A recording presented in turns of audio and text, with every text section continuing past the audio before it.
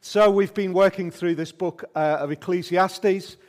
We've given it the title, Living Wise. So just to give you a bit of a heads up, we've been working through it. We're at the last 5 verses of the book. But next week, which is our concluding week in the book, we're going to do one of our sessions where we're going to gather together, we're going to sing a few songs together, we're going to read, we're going to pray together, and then we're going to work through an overview of the whole of the book, a kind of a summary. And as we're going along, we're going to have the opportunity again, as we did before Christmas, to just drop some questions regarding what we're looking at onto the web page, or however it's done, techie at the back. It'll appear up here, and we'll work through those questions as we're going along. So maybe you've got somebody who you've been chatting to over the past weeks, and you think it'd be a great way for them to just find a connection with some of my friends in church, share together.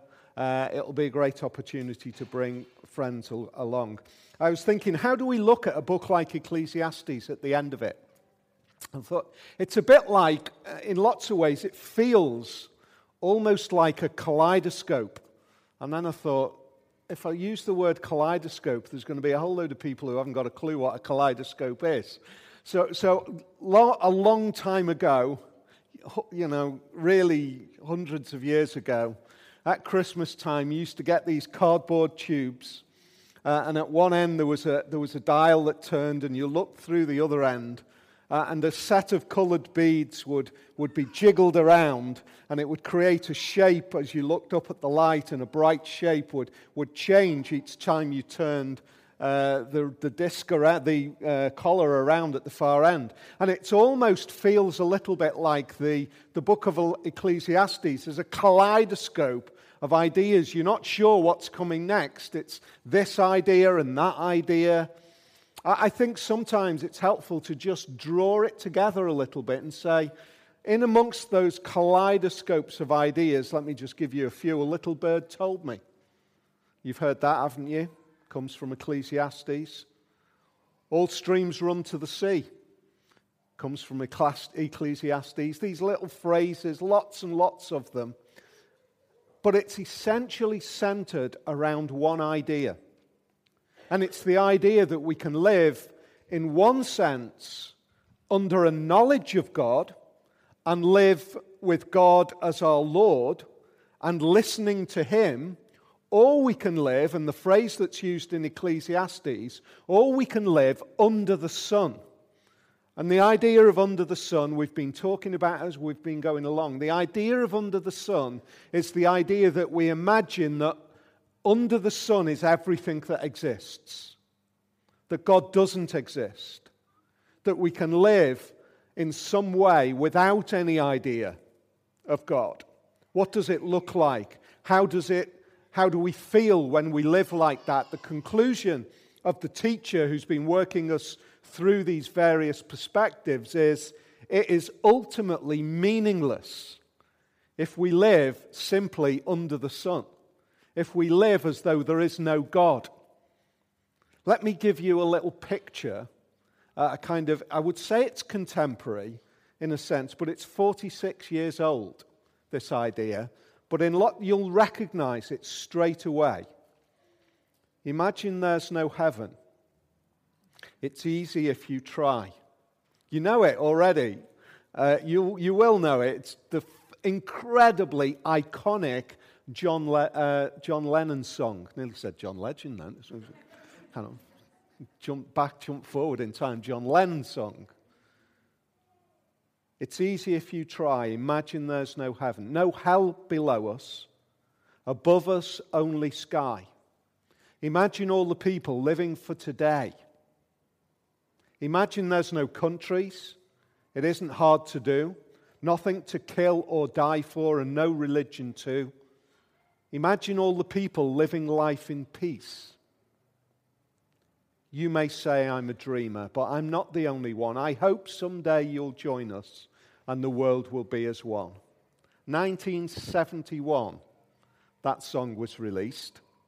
And it kind of captures that idea of imagine living simply under the sun, as though there is no God, as though what we see is all that exists. The challenge is, 46 years later, we begin to realize, I think, that when we all, in our own different ways, live simply for today, we end up in crisis. Because your today, your idea of what a perfect your today is like is different to my idea of what a perfect today is like. And will be crisis, and there will be challenge, and there will be outbreak, and there will be disaster in the world in which we live. When we imagine and when we conceive of a world where all that we have to do is live simply as though this is everything and then it's gone, the reality is that I have to live to fulfill my life in the most selfish of ways. Because if all that there is to survive, to living is this, I want to satisfy myself. This conclusion really challenges some of those ideas. And so we're going to look at it in three sections. And the first thing that we're going to see is that words matter. Look at what the teacher says. Not only was this as the conclusion to the book, not only was the teacher wise, but he also imparted knowledge to the people. He pondered and searched out and set in order many proverbs. The teacher searched to find just the right words, and what he wrote was upright and true. There's some amazing ideas there. There's some incredible thoughts. The first thing that we see, and if you've been working through as we've been going along, I guess for many of us, the idea of working through this book, the idea of gaining wisdom, is very much an individual idea. It's this idea of my individual wisdom, this idea of us all gaining our own bit of individual wisdom. What we see here is a new little perspective on how this teacher has been considered. This teacher that's being considered, we can see from this little section, is one who imparted knowledge in a governing way, in a way of leading, in a way of oversight for the people. That's why Solomon is attributed with this kind of thinking. It's a way of seeing the teacher not simply as somebody sat at the side saying, oh, by the way, live like this, but rather somebody who has some sort of governance, some sort of rule. But look at what kind of rule that is. It is a kind rule. It is a good rule. It's a rule which wants the best for the people that he's governing. And not only that, but he even goes so far as to strive to work out precisely the right words to put together to govern in a way which is really wise. There's two things that we're going to crop up, that we're going to hit into as soon as we say that. The first is this. Imagine if we lived in a world where everybody who ruled only ever wanted the best for the people. Wouldn't that be utopian and yet at the same time in this world impossible? The kind of ruler who gives sacrificially to lead in a way which has the good of the people first and foremost. That's the kind of image that this teacher has got. But the other thing that we see is it saying, do you know what? This way is the best way. Don't go that way. It really fights against our kind of individual mindset. Ralph Waldo Emerson is attributed with this statement. He says this: one man's justice is another man's injustice. One man's beauty, another's ugliness. One man's wisdom, another's folly. You kind of say, well, do you know what? Why should we trust this teacher above all of the other voices? And that really is absolutely at the heart of this book. The whole of this wisdom, the whole of this idea of care, the whole of this idea of bringing something, it is not saying I'm bringing just another alternative wisdom to compete against all of the other voices that we're hearing. It's saying there is a voice that is coming, not from another voice under the sun, but a voice from God. That's what he's getting at. That's what this teacher is bringing. He's bringing a wisdom from God, a wisdom from outside of this world. And he's saying that's a word of value. A wisdom which is carefully thought through, where just the right words are used. That's an amazing phrase, isn't it? How can we find, where would you go for just the right words? I want to encourage you to think in your journey of faith that you have two places to go for just the right words. And both of them have come from above the sun. One place is the words of God in His Word, the Bible. And the second place is Jesus Himself. They go hand in hand. They go together. One speaks of the other, and the other speaks of the one. That is the word. That is the word that the teacher is trying to get us to think about. And he's planting in our mind a set of words which are so carefully thought out, so well created and crafted, beyond human wisdom, beyond anything that we could construct. And it's saying this: these are the words that you can trust. Here's the thing. In this chaotic, crazy, complex world, with all sorts of multiple voices, on a day-to-day, week-to-week, month-to-month basis, where are you going to go? Where are you going to go? Where can we go? What can we trust? We need to trust words. David puts it like this. In Psalm 119, he says this. He's talking about God's word. He's talking about the word that God has kept for us, has authored for us. And he says this: the law of the Lord is perfect, refreshing the soul. I want to encourage you. There are so many times when we feel battered, we feel crushed, we're looking for encouragement, we're looking for strength, we're looking for help. There is something absolutely unique in the Word of God to us. There is something unique. It refreshes the soul. The statutes of the Lord are trustworthy, making wise the simple.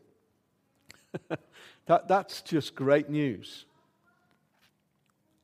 In all of these kind of complex arguments, all of the big debates of society,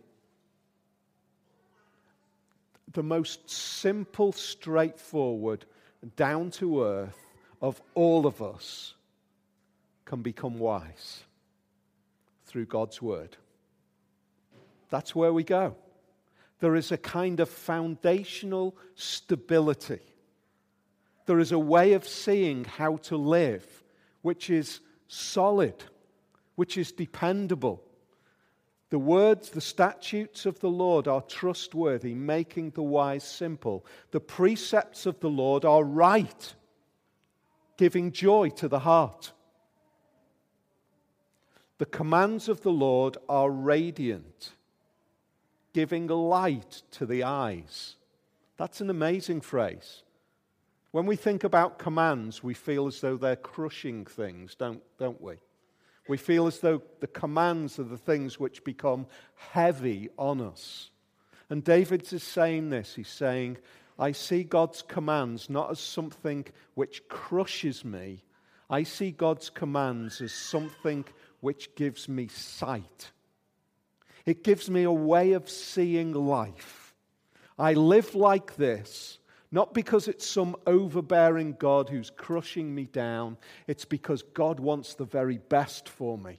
And living like this is a way to live joyfully. Really deep joy, radiantly. The fear of the Lord is pure, enduring forever. The decrees of the Lord are firm, and all of them are righteous. What do you think God's like? How can you know what God's like? David is saying quite simply this. You turn to his word, and every little bit of it is good. Now let me just clarify that. There are many, many times when God's word is twisted and used in very, very bad ways. But when we look at God's word, and when we come to bits which we think, oh, that seems pretty heavy, that seems pretty hard, we go to somewhere else in God's word to say, how can I understand that bit that I'm struggling with, that I'm finding hard? Jesus did this with the Pharisees, who were making all sorts of rules on top of all sorts of rules on top of all sorts of rules. And he said quite simply this: give me the summary of God's law. Give me the summary. What is it all about?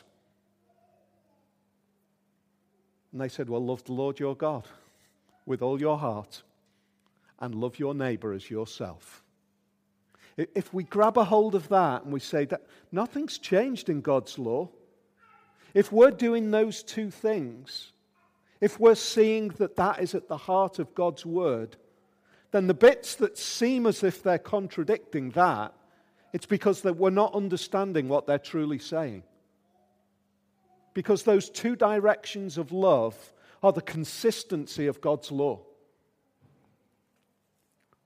They're more precious than gold, than much pure gold. They are sweeter than honey from the honeycomb. That's great word. They are amazing words, aren't they? And they are the kind of words that this teacher is saying.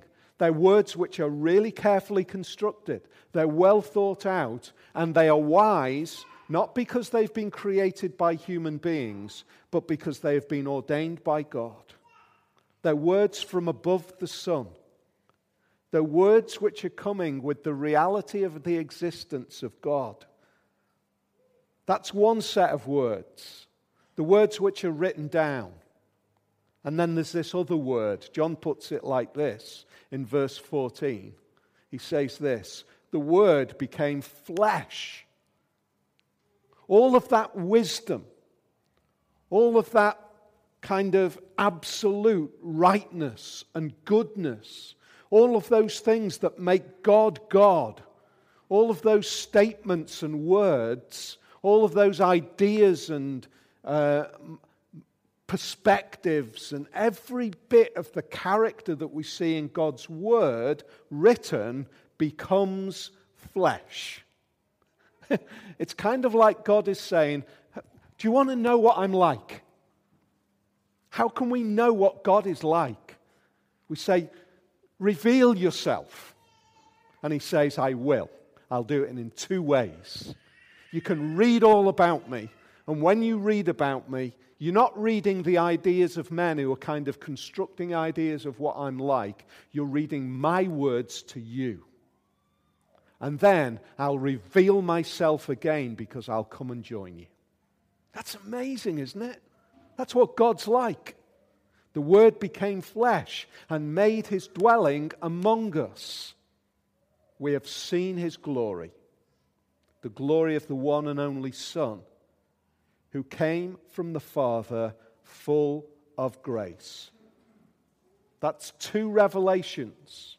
God's written word and Jesus, the living word. They're the two things. Now, do you see the connection with the whole journey of Ecclesiastes? Living under the sun. And those two things stand in stark contradiction to living under the sun. They are two things which have come from above the sun. And they are saying, I am true. I am living. I am real.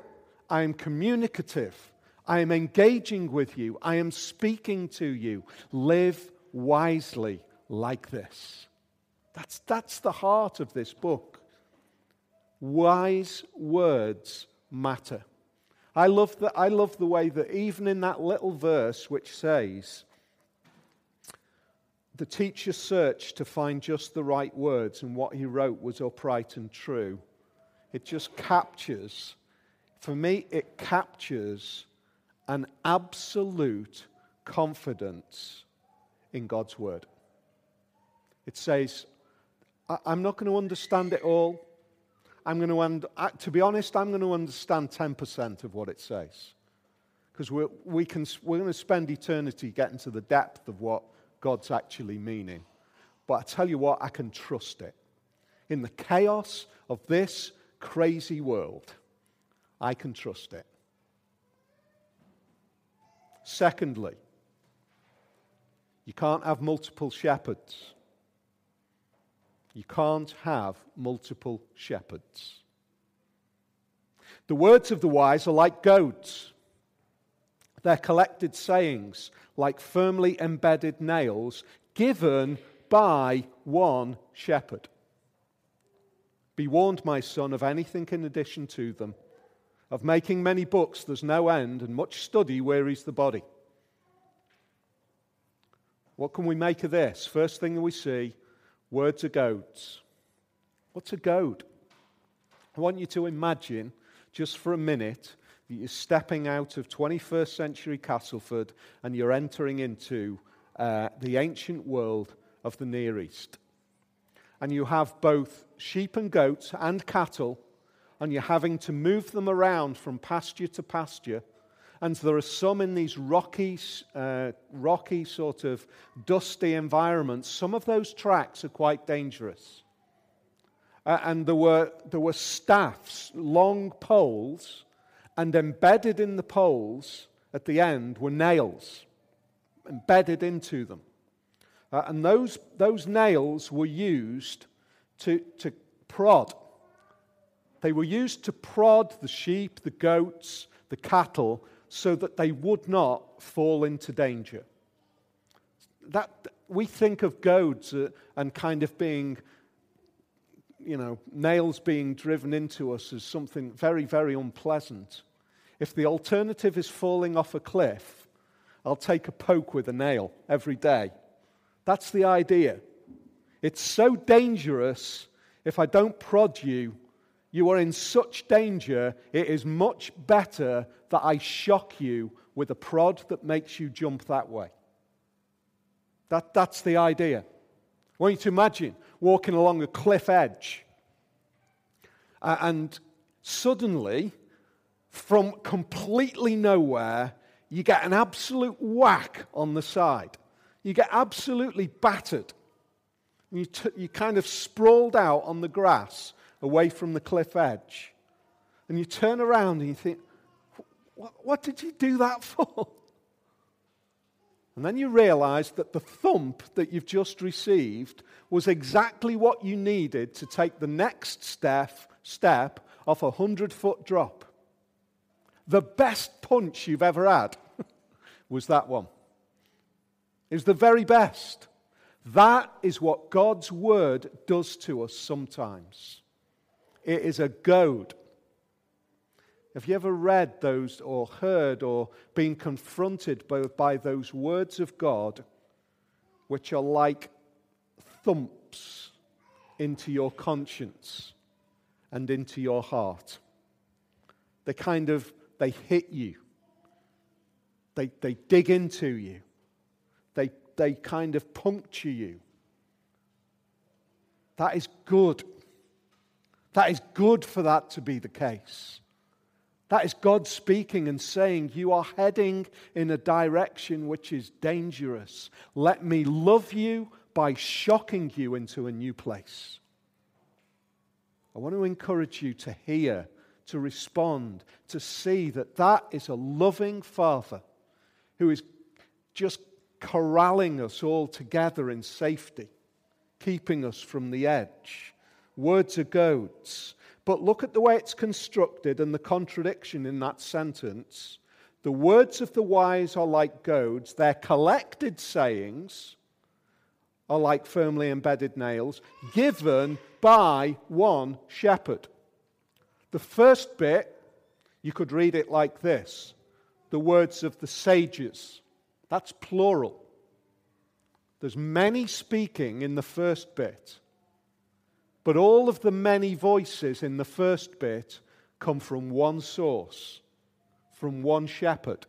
That idea floods the Bible. It floods the Bible.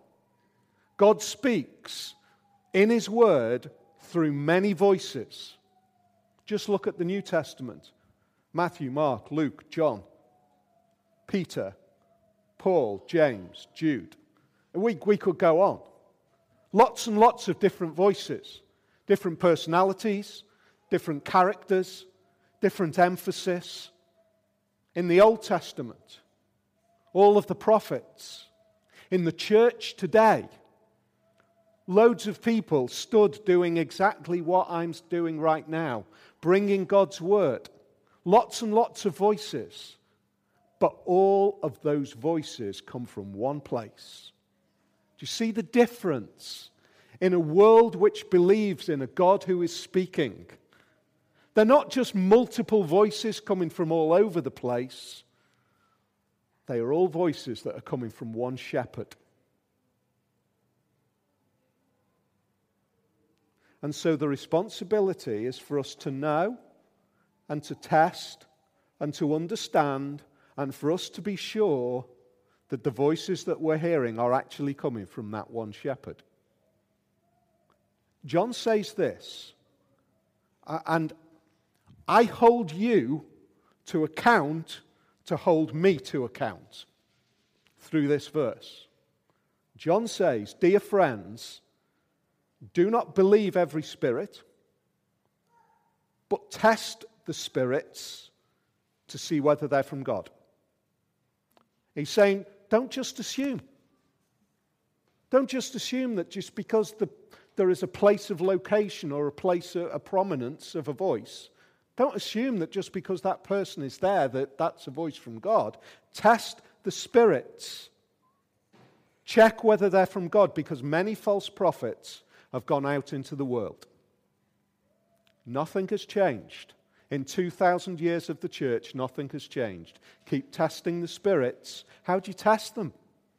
How do you test whether they're coming from the one spirit, from the one shepherd? It's kind of a bit circular, this. You go to the other voice and you say, is that what that voice is saying? Is that what the Bible's saying? You've got to hold me to account with the Bible. You've got to. Because all I'm doing is speaking as a voice under that one shepherd. That's all it is. Isn't it amazing having the confidence of the voice from God to live in the world today? But when I look at this, and I've already said that the nails are nails in the end of staffs that are goading the sheep. And in a way it isn't speaking about this, but I can't help but go there. When I read about nails and one shepherd, where does your mind go? How can I bring together the Word of God and Jesus? I bring it together in the act of Jesus. Because it is the act of Jesus that makes me absolutely sure that He is the one who's being talked about. Because it is the nails which are firmly embedded in the hands and feet of Jesus, which nail Him to the cross, which tells me that the Word of God and Jesus the person are one voice from God. And they are firmly embedded. Listen to the way Mark comments about the moment where he sees Jesus nailed to a cross. He says this: everybody was scorning Jesus. They were mocking him. And he says this: in the same way the chief priests and the teachers of the law mocked him among themselves. He saved others, but he can't save himself. Let this Messiah, this King of Israel, come down now from the cross that we may see and believe. Just picture the moment. If you believe this afternoon in Jesus, picture the moment as you observe your Savior being mocked.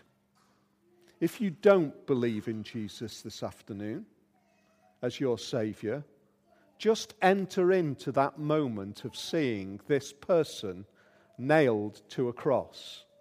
And there are people looking at him and mocking him and saying you could save all sorts of people, but he can't save himself. Let me ask you the question: why could Jesus not remove the nails and get down off the cross? It is not because of the quality of Roman hammering of nails. It's not. What kept the nails in the cross?